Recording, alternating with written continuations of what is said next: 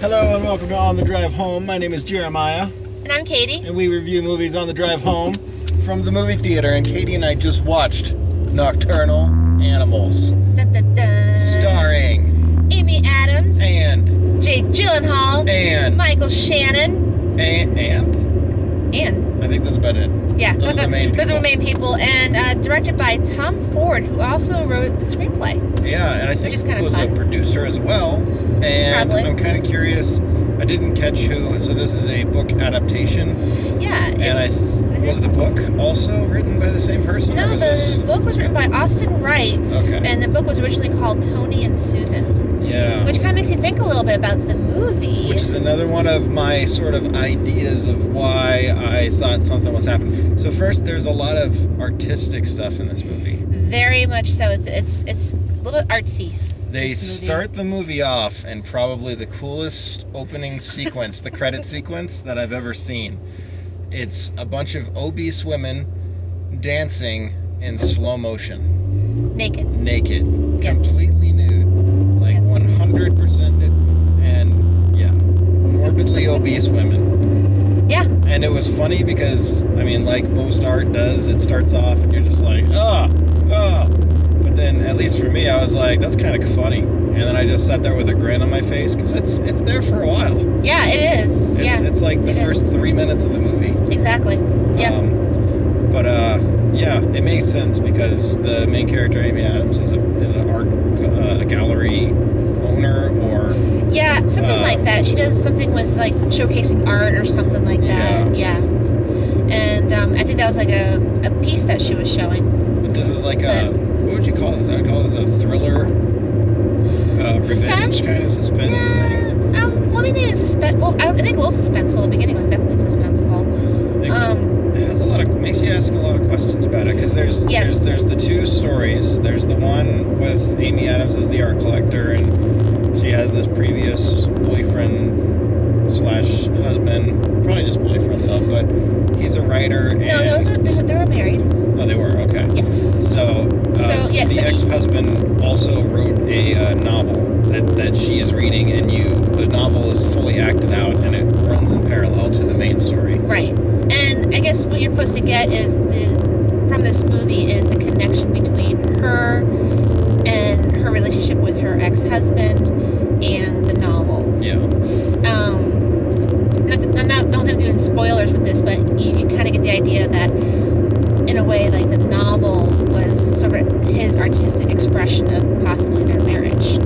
Yeah, or his relationship with her. There's definitely a lot of stuff going on there, and I mean, I have my own little claims and ideas, but they don't feel right. They don't match up like puzzle pieces that I think they should. Right. But it was an interesting movie nonetheless. It was really good, and that's what makes it art. Yeah. You think about it, this whole movie can be kind of like art, because if I saw it a different way and you saw it a different way, that's what art does. It makes you think the way you're supposed to, or the way that what comes to you naturally, and that's a sign of art right there. Another really neat piece of art in the movie, aside from the naked obese women dancing, was there was a photo, and it looked like just some open kind of forest area, and there were these two Mexican people, and one of them had a rifle up to the other one. Yeah. About 20 yards away, like he was about to execute him, and then the guy that's about to be executed, he's like looking at the camera, smiling. Yeah, that was a little strange, that piece of art. And all there. I'm thinking is like, that's what I want to hang above my fireplace. Like, it was just like off-putting and weird and quirky enough that I'm like, this is great art right there. Yeah. It was interesting. Yeah, that was. I couldn't really figure that piece out, because it's like that's not. I mean, that's art though, I guess. Like, he wasn't doing what you would expect, I guess, in that kind of situation. They had a bunch of like the art department of the movie, I think, probably had a lot of fun, because there's another scene where it's somewhat of a serious scene, and there's like this painting of a woman in the background, and it's like painted as if it was taking a picture from a fisheye lens, so her booty is just like massive, and it's the focal point of this. Yeah, it was really funny. Yeah, there's some really interesting little touches of art. Matter of fact, one of the things I thought, this is maybe just me because I like clothes and stuff like that, but I even thought like all of Amy Adams' outfits were a little bit stylistic in art. Like, at the beginning, she went to this party, and everyone looked so different, like art in a way. One lady she was talking to with the black hair and had jewelry everywhere, and all these really neat parts of her outfit, and I don't know, it was just very eccentric. Yeah. And I don't know if they're trying to say something about society or something about that. Or at least just that sect of people. Yeah, like the that rich, kind of class of people. Kind of, not super rich, but, really high upper class people and kind of their lives. And it was funny because I remember during that scene, it was in the beginning, and I'm just like, is this going to be like Rich White People Problems, the movie? Like, yeah.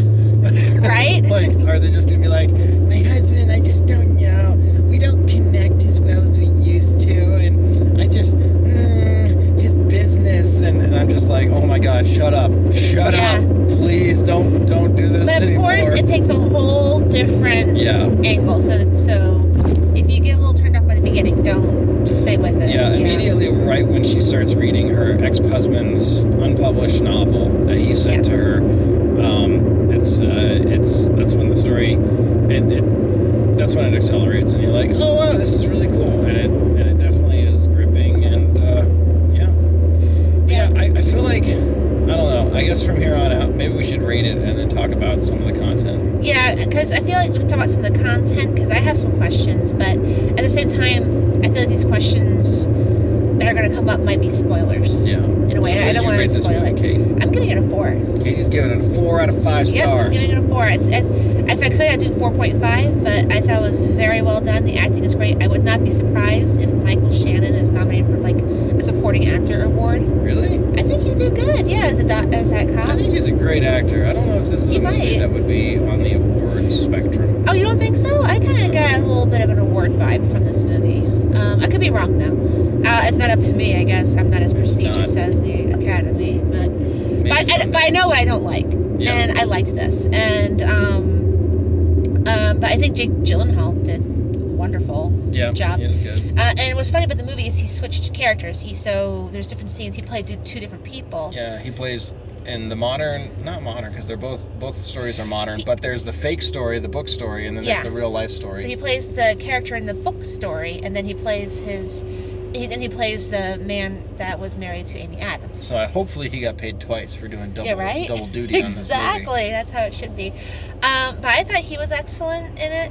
Amy Adams, I love Amy Adams, but she was okay. I mean, I didn't get anything spectacular from her. Her performance was very subtle, and I think that's what her character was supposed to be. She's not supposed to be like overly emotional or anything. Yeah. She was supposed to be just a rich girl with problems. Yeah. But I don't know. And just look moderately sad throughout the entire film. Exactly, right? But I don't know. I really like the Michael Shannon's character. I really like Jake Gyllenhaal's character. I thought they did a really good job. And the characters I think always get overlooked, but I don't know why. I always love them. Are the bad guys, and of course the horrible redneck guys. They were horrible guys, in this movie. I'm not to spoil the movie, but there's an attack, and there's these horrible redneck men. And I always feel like, those characters kind of get overlooked, They played really good, scummy guys, and you wouldn't have a story without the really good, nasty, scummy guy. Yeah. And, I don't know, maybe it doesn't take much acting ability, maybe it does, I don't know, to play something like that. Sure, but it always takes something. Yeah, but they did a great job. They were scummy, they were horrible, I hated them. Loved it. So that's what it's supposed to be. What was your rating? I would give it... See, this is the type of movie where I enjoyed it watching it right now. I'm excited about it, kind of pumped about it, but ask me about it 2 weeks from now, I don't know if I'm going to have the same sort of feelings. I can see that. So, yeah. I'm going to give it... See, I'm debating between 3 and 4, and since we don't do halvesies on this program, I'm just going to go ahead and give it a 3. 3? But that could change. It might become a 4 in the future, or it might stay at 3. Or it might even change after we give our ratings, because we're going to talk a little more about it in depth. Yeah. And kind of give some spoilers. So the spoilers start now. So turn this off if you don't want to hear anything. I feel like... so there's 2 parallels that can be drawn from this. Right. One, Jake Gyllenhaal, his character in the novel, and... As Tony. That was Tony. And Tony is the novel character, and then Edward is his name in real life. Right. That they are the same person. Yes. But then there's my thought that also could be true is that Amy Adams' character is the Tony character, and that instead of Tony's family, getting raped and murdered and taken from him, it's really kind of her life that's being taken from her. Yeah, because in the story she was a rich girl and the family didn't want her marrying some what they called weak, I guess not established or rich guy. Is the kind of vibe I got. Mm-hmm. Yeah.